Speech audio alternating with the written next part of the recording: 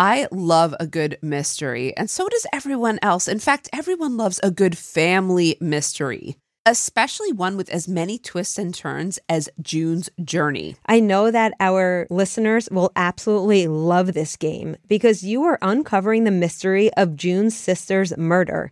And you're becoming a detective. You're looking for clues, and each scene will lead you to a new thrilling storyline. This is a great way to engage your observation skills to uncover key pieces of information that lead you on to many chapters of mystery, danger, and romance. Right now, I'm in the process of interviewing family members. And this is bringing me back, just so you know, to my days in law enforcement. And I'm having such a blast with it because it is so much more lighthearted, but it also has the mystery of where will this take me? You can even chat and play with or against other players by joining a detective club. You'll even get the chance to play in a detective league to put your skills to the test. Megan, I think we should join a detective club together. We've got this. Can you crack the case? Download June's Journey for free today on iOS and Android. June needs your help, detective. Download June's Journey for free today on iOS and Android. The Hargan women seemed to have it all. We were blessed. My mom was amazing. But detectives would soon discover inside the house there were the bodies of 2 women. A story of betrayal you would struggle to believe if it wasn't true. I am just praying to God, this is a sick joke. From 48 Hours, this is Blood is Thicker, the Hargan Family Killings.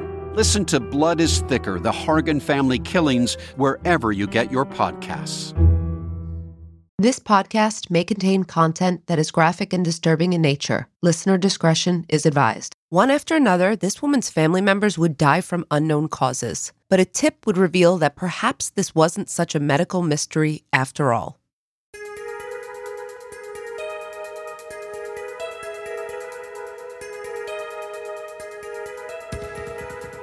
This is the Diane Stouty story.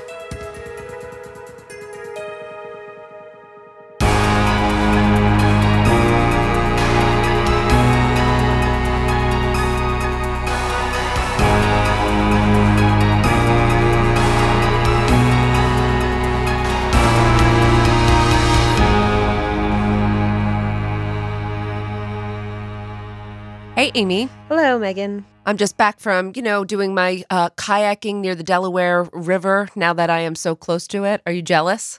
I am. I can't believe you're literally less than 10 minutes. I know. Like when I drive here and I see that gorgeous Delaware water gap and then I'm like at your house. That's my favorite part of the whole trip. When you start to pass over there, Yep. I love it. Yeah. I'm very happy too, but you shouldn't be too jealous because don't you live like 10 minutes from the ocean? 15, yeah. I'm not a beach person though. I'd prefer a river because we also have the traffic that comes with living near the beach. Oh, that's true. Okay. Mm-hmm. All right. Well, you can come hang out here anytime and we don't have the traffic, Bring your kayak. Maybe I'll get you one for your next birthday. All right. Welcome back to Women in Crime for all of our listeners. Today's case is one that I chose to cover because it is behavior that is very hard to comprehend and even harder to explain. But criminologically, that's the challenge of this case. And that's what I kind of liked about this case. I came across it on like a Dateline. I watched it and went, what? Are you kidding me?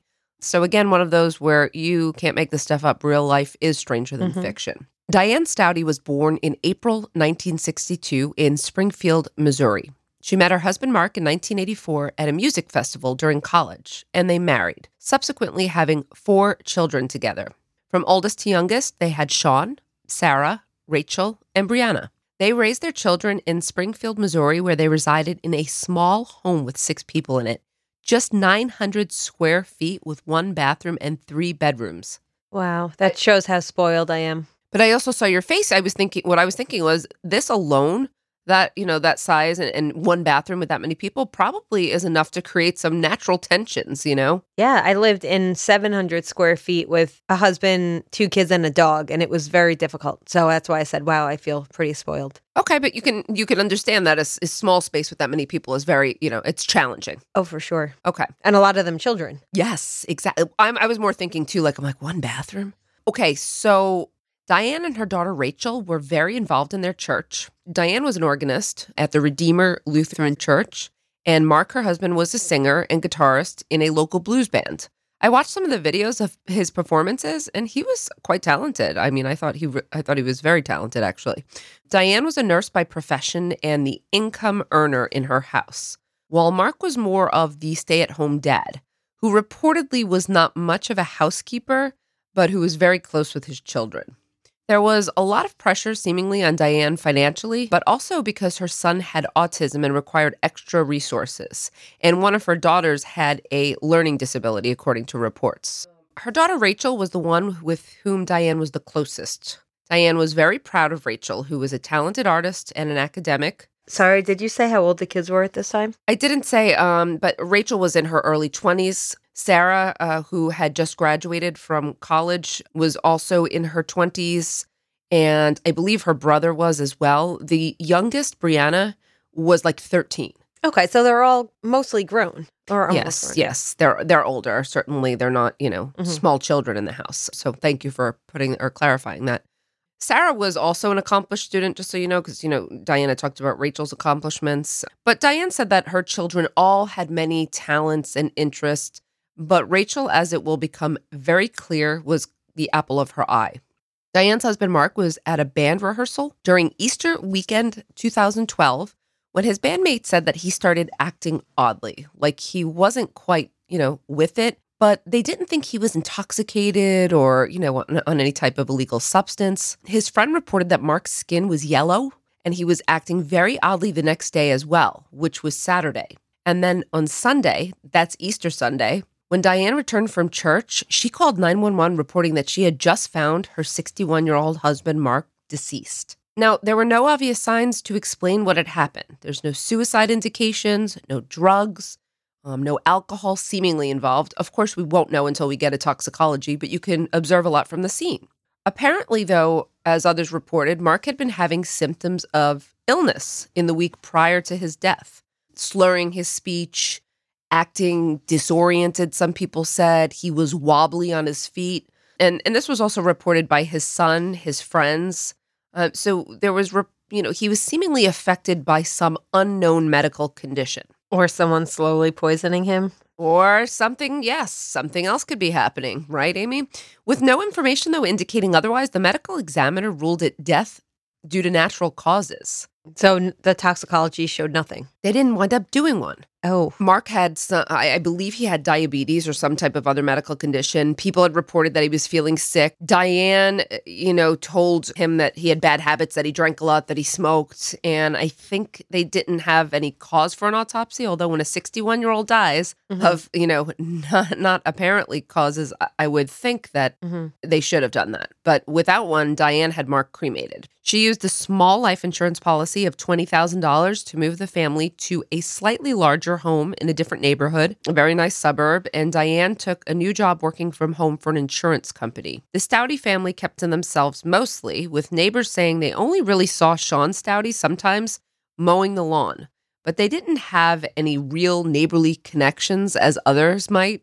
Actually, Amy, I thought of you because, when I'm at your house or when I was at your old house, never was there a time where your doorbell didn't ring a minimum of 2 times. Yeah, we had a lot of neighbors who were close in age to my kids, and very social area. Your area was. Your neighbors were always outside talking to each other, over at each other's houses, coming over to yours. Okay, after the family moved to this nicer home, it would seem that bad luck had followed the family again. It was about 5 months after his father died in 2012 when, shockingly, 26-year-old Sean Stouty, Diane and Mark's firstborn, was found dead by Diane after coming home from church yet again. On a Sunday? Exactly.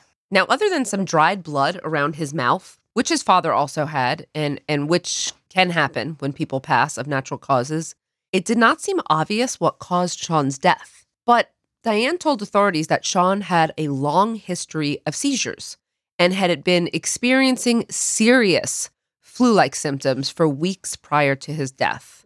So again, the medical examiner attributed his death to natural causes due to previously existing medical conditions related to seizure disorder. And unbelievably, nobody questioned his death, even though Mark had just died a few months prior to this. Diane cremated Sean as well, but she didn't really memorialize Sean with a service. There was no celebration. People, reportedly thought that this was very odd.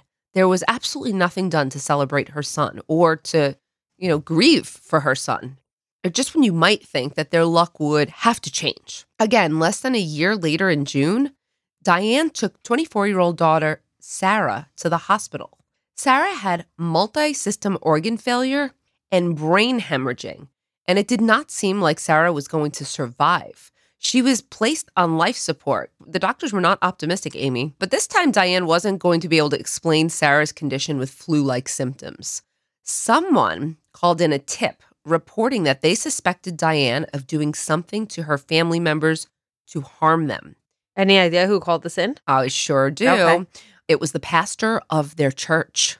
It was just too much of a coincidence for him, especially because he's the pastor, so he's seeing the family and he knows everyone. I'm sorry, the third daughter, she didn't pass away, though. We haven't found out yet. But at this point, when the tip was called in, when I say multi-system organ failure, I also watched something with her. One of her doctors said this was hands down one of the worst cases he's ever seen of anyone who came into the hospital. Now, were the other two yellow as well in the days leading up? There were no reports that described either Sean or Sarah as being yellow in the days leading up to it. Because that was the husband. That was Mark, the husband right? that was reported. But, it's a good question. But let me just say that Sarah and Sean both lived at home. I don't think Sean went out that much. I don't know if Sarah did.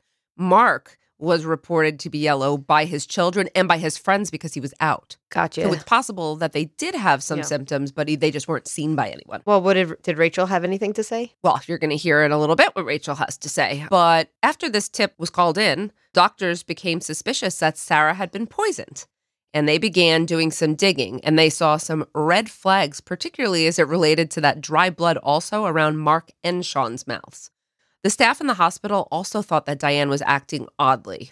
We don't talk about affect, but they thought that she was acting way too happy and talking about a trip she was going to take and, just casual-like stuff.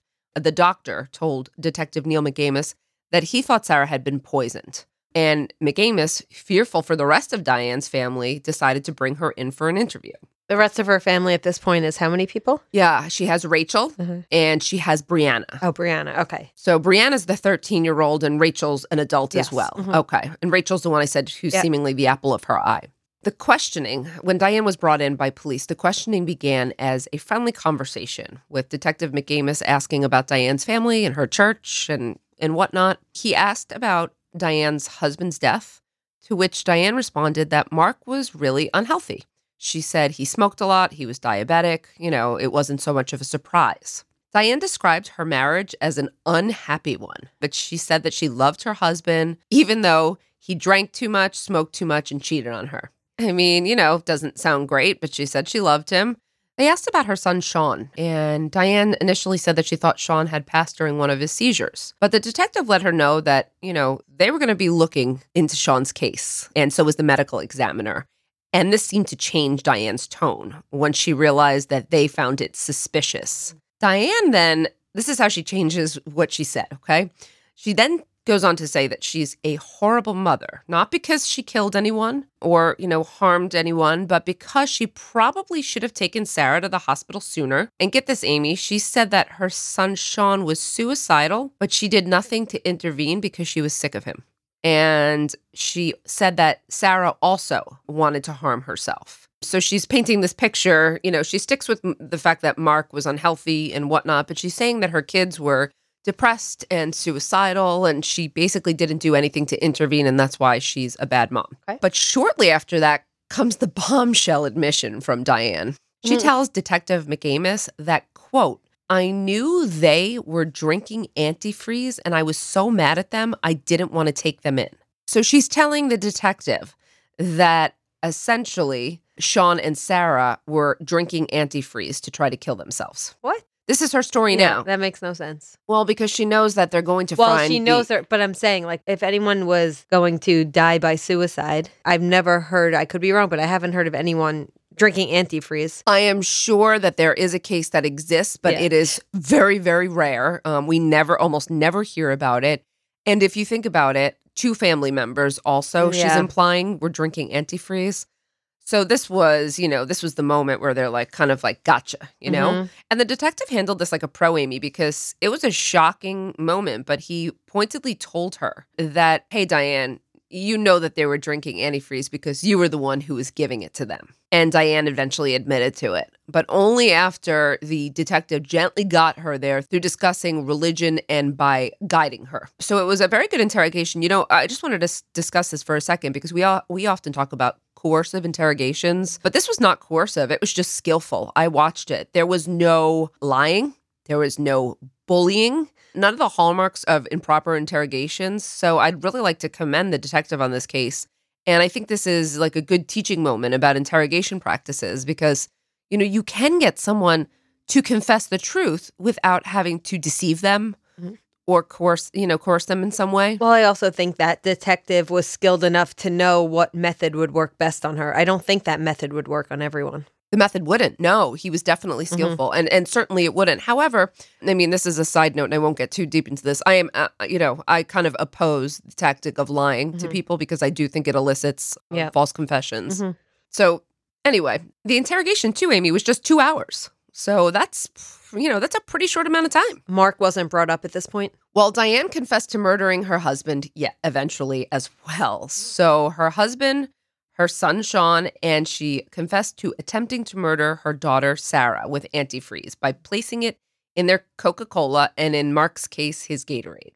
So why would she do this? This is what she told the police. She said that Mark contributed nothing and was a burden. Her kids were lazy, did not contribute much either, and they were all very annoying, and in general, they were all just a nuisance to her. That was what she said. Okay. So it would seem like an open and shut case, right? All right, she's just trying to get rid of them. Well, the police arrested Diane, clearly. They've got a confession from her. Great. And they got a search warrant for her home. They want to go in, obviously, and find the antifreeze and, collect evidence, more evidence for her at trial. Were they able to test that Sarah did, in fact, have antifreeze in her system? She did. Okay. Yes. So they got a search warrant, but they also interviewed one of her unharmed children, and that was Rachel, to see if she knew anything about what was going on, about what her mother was doing. Like, they're trying to figure out, was she in danger?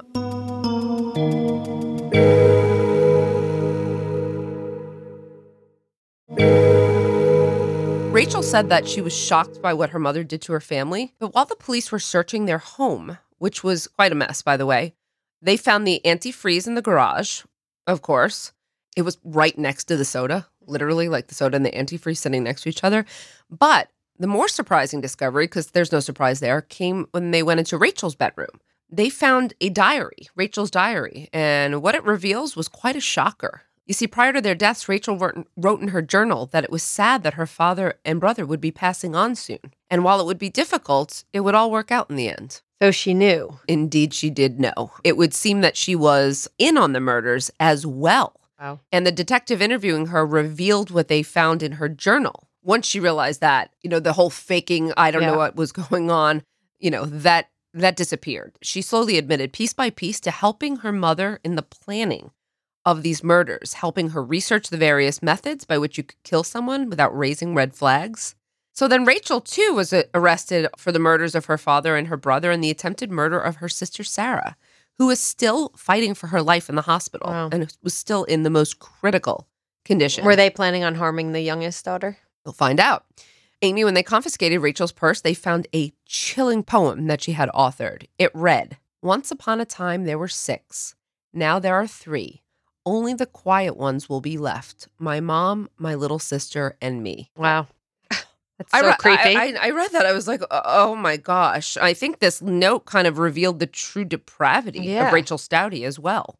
Amazingly, Sarah survived, but it was a very long road to her recovery. She had permanent issues related to her brain damage that she sustained. She had to learn how to speak all over again, how to walk again. She went to live in an assisted facility center for quite some time, and eventually she was able to move out and she was able to begin working again. So I'm assuming no contact with the rest of her surviving family. Right, but it turns out that Sarah wasn't so shocked after all about what happened to her because her mother had a journal with the deaths or discussing the deaths of Mark, Sean, but also she had Sarah's name in it, and Sarah saw this. And Sarah when she asked her mother about it, Diane dismissed it and told her not to worry about anything. How old was she at the time? She was like an adult, a young adult. Right. She was she had just graduated college. I'm not sure how much earlier she had seen the diary, but, But old enough to know, this isn't good. But then again, Diane's daddy was a manipulator. She could have made up something, of course, and I'm sure she did, to assuage Sarah's fears.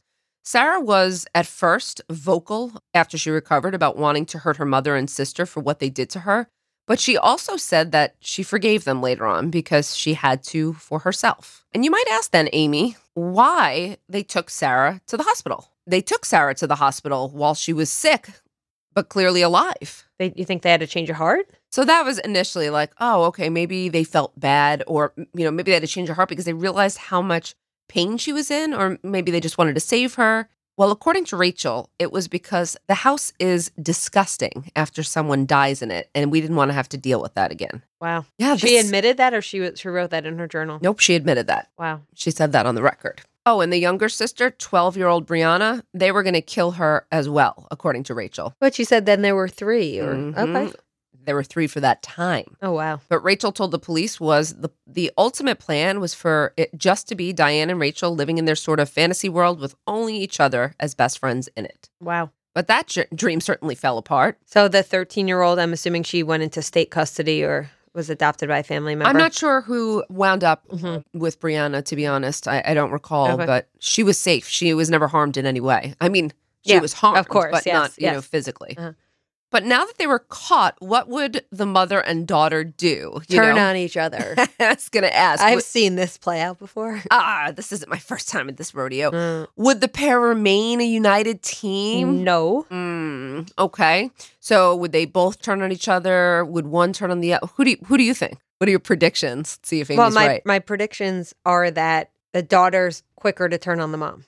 Yeah, absolutely. Okay. Rachel turned on her mother right away. Okay. Agreeing to testify against her in exchange for a plea agreement to second-degree murder with a sentence still of life, but the chance of parole after 42 and a half years. And she was in her 20s at the time? Early 20s. Okay. So 60s. Yeah. Wow. Okay. Yeah, but it was just the possibility of getting out. Yeah. During her sentencing, Rachel was very tiny, but she appeared emaciated.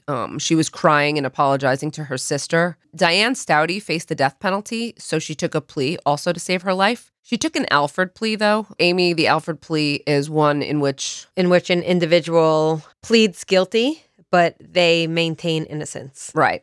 So they're just acknowledging, yes, the state has enough against me, but I'm not going to say I did it. I'm not going to say I did it, but at the same time, I'm not going to trial and we're going to strike a deal. Yep. So Diane did this, opting for a sentence of life without the possibility of parole. Okay. During her sentencing, Diane's sentencing, while Sarah read her victim impact statement, Diane wouldn't even look at her daughter. The reason I actually came across this case, I think I said I was watching something. Yeah. She was recently interviewed, and I said Dateline, but I stand corrected. Sorry. It was actually 2020. Okay. And I should have known better. But she was in an updated version, and she said that her children were a joy. She called them little professors, all little professors in their own way with interest in computers, music, and learning about other cultures. She also said that we don't know the whole story and that she is sorry for what her family went through, but she went through something too. While she had admitted to killing her family members, since then, she has spoken out saying that she did not do it. So in this interview, she claimed that Mark had been hanging around some very dangerous people and that she heard he had been, quote, green-lighted. What does that mean, he's been green-lighted? Like, green light means for a hit. Like, someone gave the green light to put a hit out on him. So she was saying that he was a target, but that his family was probably also. So she claimed that these dangerous people may have also poisoned him. And she believes they were poisoning the family and that she was poisoned as well. How would they have had access to her family? They didn't leave the house. I don't know. Honestly, doesn't make sense. It does not make sense. But she was, holding steadfast to that. When she said she went through something too, she wasn't just talking about the deaths of her family members. She was talking about the fact that she was also poisoned. And Rachel's never said anything of the sort. No, never. Diane also said that Sean took his own life and that she's sorry for what Sarah went through, but she did not provide an explanation for how and why Sarah was poisoned. So she's saying that Mark was poisoned. She was poisoned, and I guess it's possible that Sarah was as well, but not Sean. I mean, what's the point? I don't know.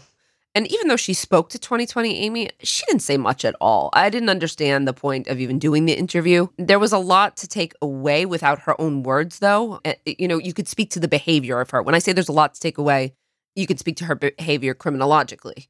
I was waiting to see if she would say anything, at all. Like, what would she say? Was she just going to say sorry? What was the new information here? And apparently what's new is that she denies any involvement in the crime. And where's Rachel? Rachel's incarcerated as well. And I mean, has she spoken publicly? Not that I know of. Okay. I haven't seen any interviews or press done with her, although it's certainly possible. But in my research, I didn't find any on this. She never has disputed the fact that she and her mother poisoned them. They planned to. There was antifreeze. Let's just say, okay, someone's after Mark. He was hanging out with dangerous people. Someone who greenlights another person doesn't poison them and feed them antifreeze over an extended period of time to kill them. No. That's not how it works. So, the method in which he was killed would indicate absolutely someone, closer to home. And, I cover this sometimes in my women in crime class because women tend to use different methods to kill than men. And one of the primary methods women use is poison. Yeah. And that's because it's easier for women to use poison than to try to get into a physical altercation. Yeah, it's more of a hands-off approach. Right. All right. So that story was a bizarre one. That's where we stand today. Wow. Diane Stouty will not get out of prison, and Rachel will be in prison at least until her 60s. So let's talk about some of the explanations. See, this is where it gets really interesting for me.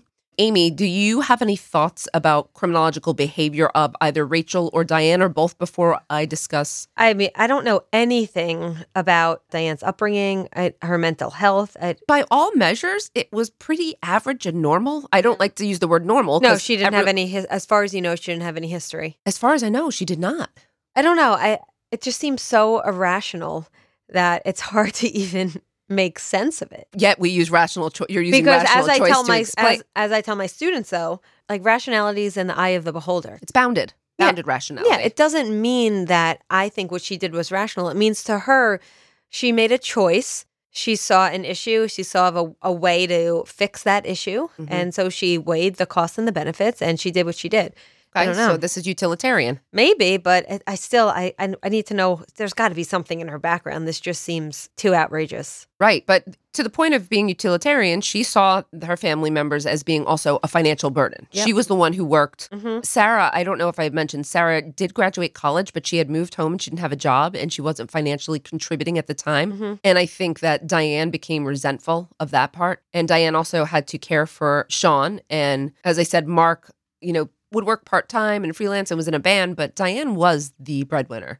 Rachel worked as well. I don't remember what she did. Is that why Rachel was saved? Or I know you said she was always kind of the golden child, but... She was always. They got along better than anyone else. I think she saw, Rachel had utility. Rachel was helpful. Rachel was just her best friend. And, they saw a world in which the two of them just existed. So does that make you... Yes, light bulb. Remember Okay. Julie, oh God, why can't I remember? It's one of our first Juliet episodes. Hume. Was it Hume? Hume and Parker. Yes. Right? And they had murdered one of the girls' mothers. I think it was like episode 3. It was really early on. But they had shared psychosis. Okay. So are you suggesting that's what might be happening? I am suggesting that a little bit. Interesting. I am. I wrote that down in my notes. You got it before I did. How do you pronounce it again? I can't. Folie à Deux. All right. Yes. And the reason I suggest this, it's not full on. Those girls that we had covered, I think, had more of an unrealistic world. But I did think of that, and they were very codependent. And while somewhat grounded in reality, they also had like a shared delusion. They kept talking about kind of like this utopia that they would be experiencing or living in once the others were gone. So I do think that they had folie à deux in some way, grounded in more reality. Yeah. I'd also like to talk about the fact that this is unique in that these are mother-daughter serial killers. I mean, serial killers as females are unique, just so you know. About 17% of serial killers are females. Would they be considered family annihilators, or that's only if everyone is? So This is about as rare as it gets. You've got females, they're serial killers who are also family annihilators. This is literally the rarest that you can. Do you know of any other case that fits that description? I'm going to tell you about a couple of cases that are female paired serial killers and one or two maybe fit. So I'm just going to tell you a few more. But before I do get to that, they're team serial killers too. And I want to just say that team serial killers account for about 15 to 20% of all serial killers. But they're not, as you pointed out, often female team killers. And related. Yes, exactly. So when they are team killers, usually there's a leader. And this is clearly Diane is the leader here, okay? Diane brought Rachel in, her favorite daughter, the one who Diane wanted to be with. And for Rachel, this served as the best reinforcement of her mother's love. And she wanted to please her mother. I do think, I saw depravity from Rachel, but I don't know that depravity wasn't created by her mother and then, enforced again. And, so I just wanted to point that out quickly to keep that in mind when we talk about theory for Rachel as well. So I know of just a few cases with female paired serial killers. Have you ever heard of Gwendolyn Graham and Kathy Wood? Nope. Right, because you don't teach serial killers. I do not. Or women in crime. Yes, but maybe women in crime, you'd be interested now in teaching that. I know you won't be interested in teaching serial killers. Nope.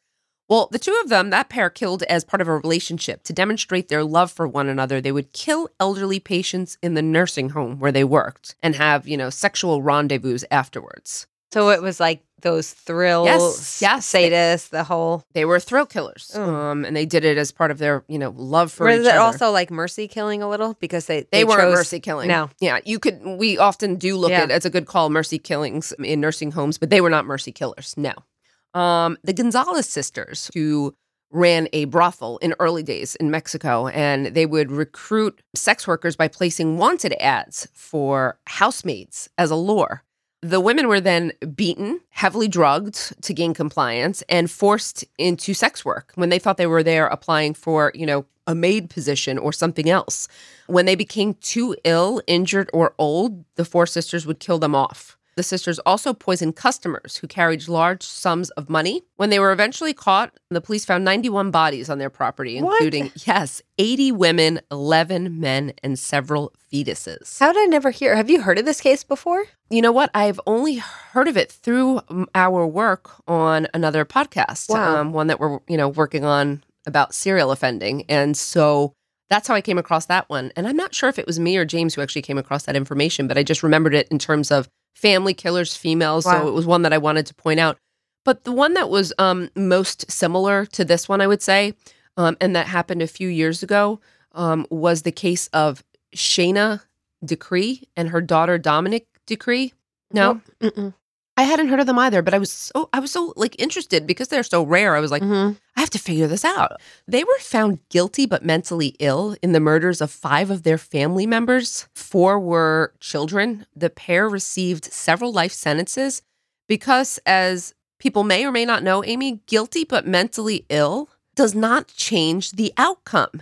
So guilty but mentally ill means you still go to prison. You may receive different services. However, this is not the same as, being found not guilty by reason of insanity. Because if you're found not guilty of reason of insanity, you go to a forensic hospital, not a prison. Correct. I've taught classes on guilty but mentally ill, and my students always ask me, what's the point? Yeah. And I think the point was people wanted to move away from seeming lenient on the insanity plea while still allowing for mental illness. But because it doesn't change the outcome, I don't see the utility in it at all. And when somebody is found not guilty by reason of insanity, they can be released. Oftentimes, their time committed is actually longer than it would have been if they went to prison, but they could be released once they're restored to sanity. That's correct. And people are released. That happens. And certainly it's a possibility. So that's very, very different. Just wanted to give you some examples there. And like I said, that was just the closest one that I could find to this case. Again, showing you just how completely rare this is. But back to Diane. I think that Diane was absolutely honest. I don't think she liked her husband or her kids. I think she saw them as obstacles to her happiness. And I think it was, rational choice, utilitarian. Here's how I make myself happy. I remove what's making me unhappy. Diane Stouty has zero remorse for what she did. She absolutely did not love her family members. She did not want them around. They were draining her financially and emotionally.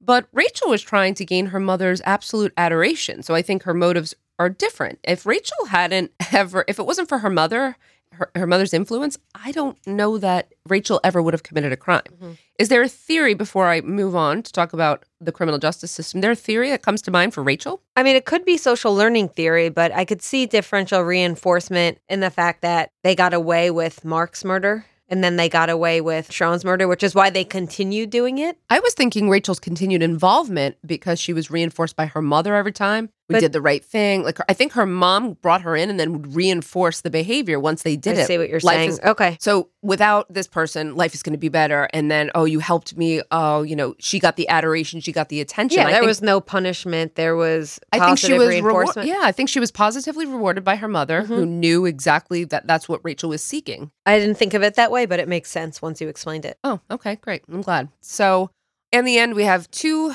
serial killers who unfortunately did irrevocable harm to their family members, the ones who died and the ones who survived as well. Did the criminal justice system get it right then? It seems like they did. I agree, but I'm going to just say one caveat here. I agree that the punishments are totally appropriate, but this came too late. Oh, yes. Mm-hmm. I mean, while antifreeze is difficult to detect, Mark's death was unexplained, and after her son died... How much time elapsed between each of the deaths? This all happened within a year, so it was but a couple months apart. Yeah, I think they could have... The system got it right eventually, but yes it was a little late. They could have maybe prevented at least Sarah's harm. Certainly could have prevented Sarah's, and even possibly Sean's, but, so I'm saying, they got it right in... the end and the punishment, but, that's always what we look at the end, right? When it could have stopped earlier on. Well, I'm glad that the youngest daughter was spared. I'm glad too. And I'm glad that Sarah went on to recover and she was able to, forgive them and move on with her life. Mm-hmm. And I hope that both Sarah and Brianna have gone on to have, healthy, productive, happy lives, because that's what they deserve. Thank you for bringing this case to my attention. I'd never heard of it. Before this, I hadn't either. So I would be curious to see if Diane Stouty or if Rachel Stouty does any interviews in the future. Okay. Thank you so much, Amy. Thank you, everyone, for listening. And we'll see you next time on Women and Crime. Women in Crime is written and hosted by Megan Sachs and Amy Schlossberg. Our producer is James Varga, edited by Jose Alfonso. Music composition is by Desert Media. If you enjoy the show, please remember to subscribe and leave a review. You can also support the show through Patreon, where you can get access to additional ad-free content such as virtual happy hours and an extra full-length episode each month. For more information, visit patreon.com/womenincrime.